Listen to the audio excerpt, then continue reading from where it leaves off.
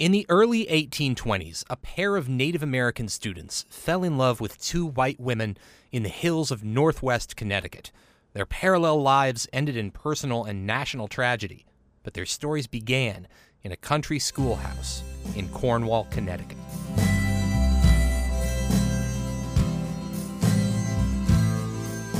This is Off the Path from WSHU Public Radio.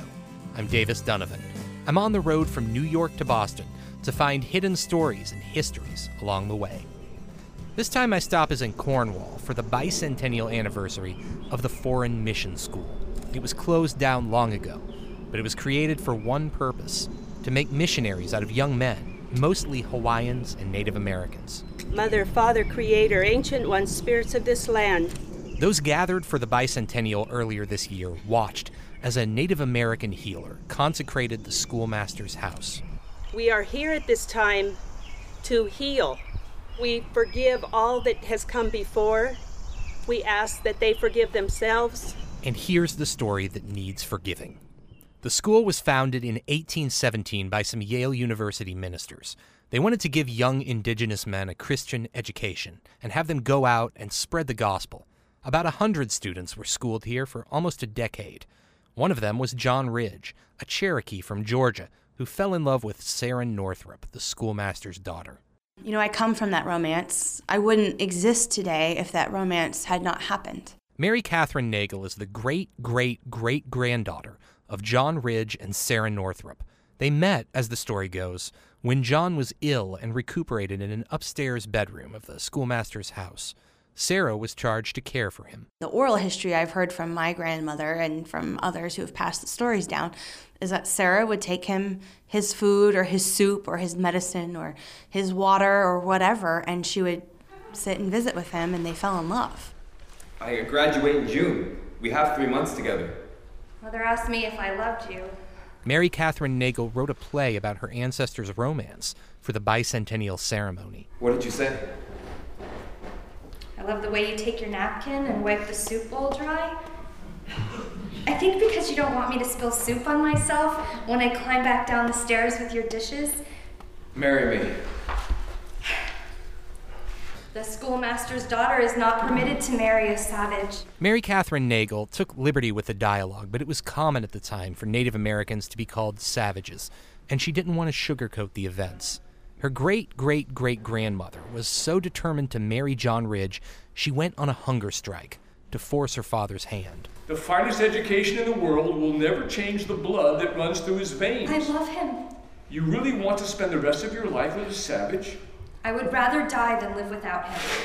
You've read too much Shakespeare. Sarah's father was John Northrup, the schoolmaster. He was an idealist by 19th century standards. He taught his students Greek and Latin. They read Shakespeare and Cicero, but he also called them heathens and saw it as his mission to convert them to Christianity so they'd abandon their savage ways. Northrup finally consented to allow the marriage. He helped his daughter and her new husband flee for Cherokee land in Georgia so their marriage would stay a secret. But when the secret got out, he had to resign from his post as schoolmaster. There was another Cherokee student at the school named Elias Boudinot. He also found love with a local woman named Harriet Gold, but her family's reaction to the courtship was a lot worse. Here's how the play depicts it. I love you, and we are to be married, just like John and Sarah. My brother burned my effigy. Yours too. He burned our bodies, or figures made to look like us, on the village green. The whole town gathered around to watch. I will have a word with him immediately. He plans to kill you. The sleepy hamlet was on the verge of a riot. Boudinot couldn't leave his room. Fights broke out in the town meeting hall. Mary Catherine says back in New Haven, the wealthy ministers who funded the project heard something was wrong in Cornwall. The heathens were marrying white girls, and they weren't okay with that.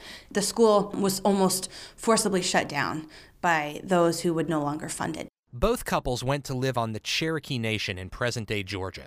Later, the U.S. government evicted the Cherokee from their land. John Ridge and Elias Boudinot fought the order all the way to the Supreme Court, and they won. But President Andrew Jackson ordered their removal anyway. Ridge and Boudinot signed a treaty and sadly agreed to leave.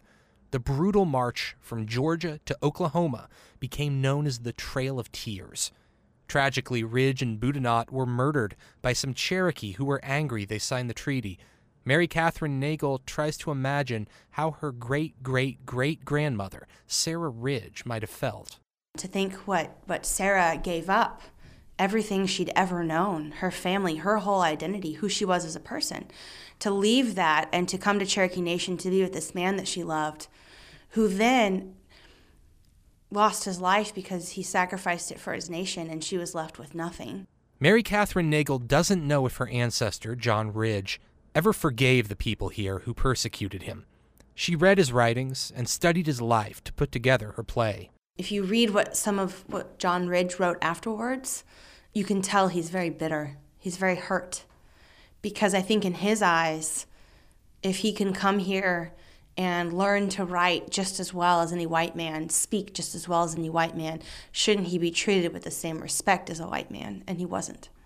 And he couldn't understand that. The foreign mission school where John Ridge and Elias Boudinot got their education closed just 9 years after it opened. It's gone today, but the schoolmaster's house, where John and Sarah first fell in love, has been named a National Historic Landmark.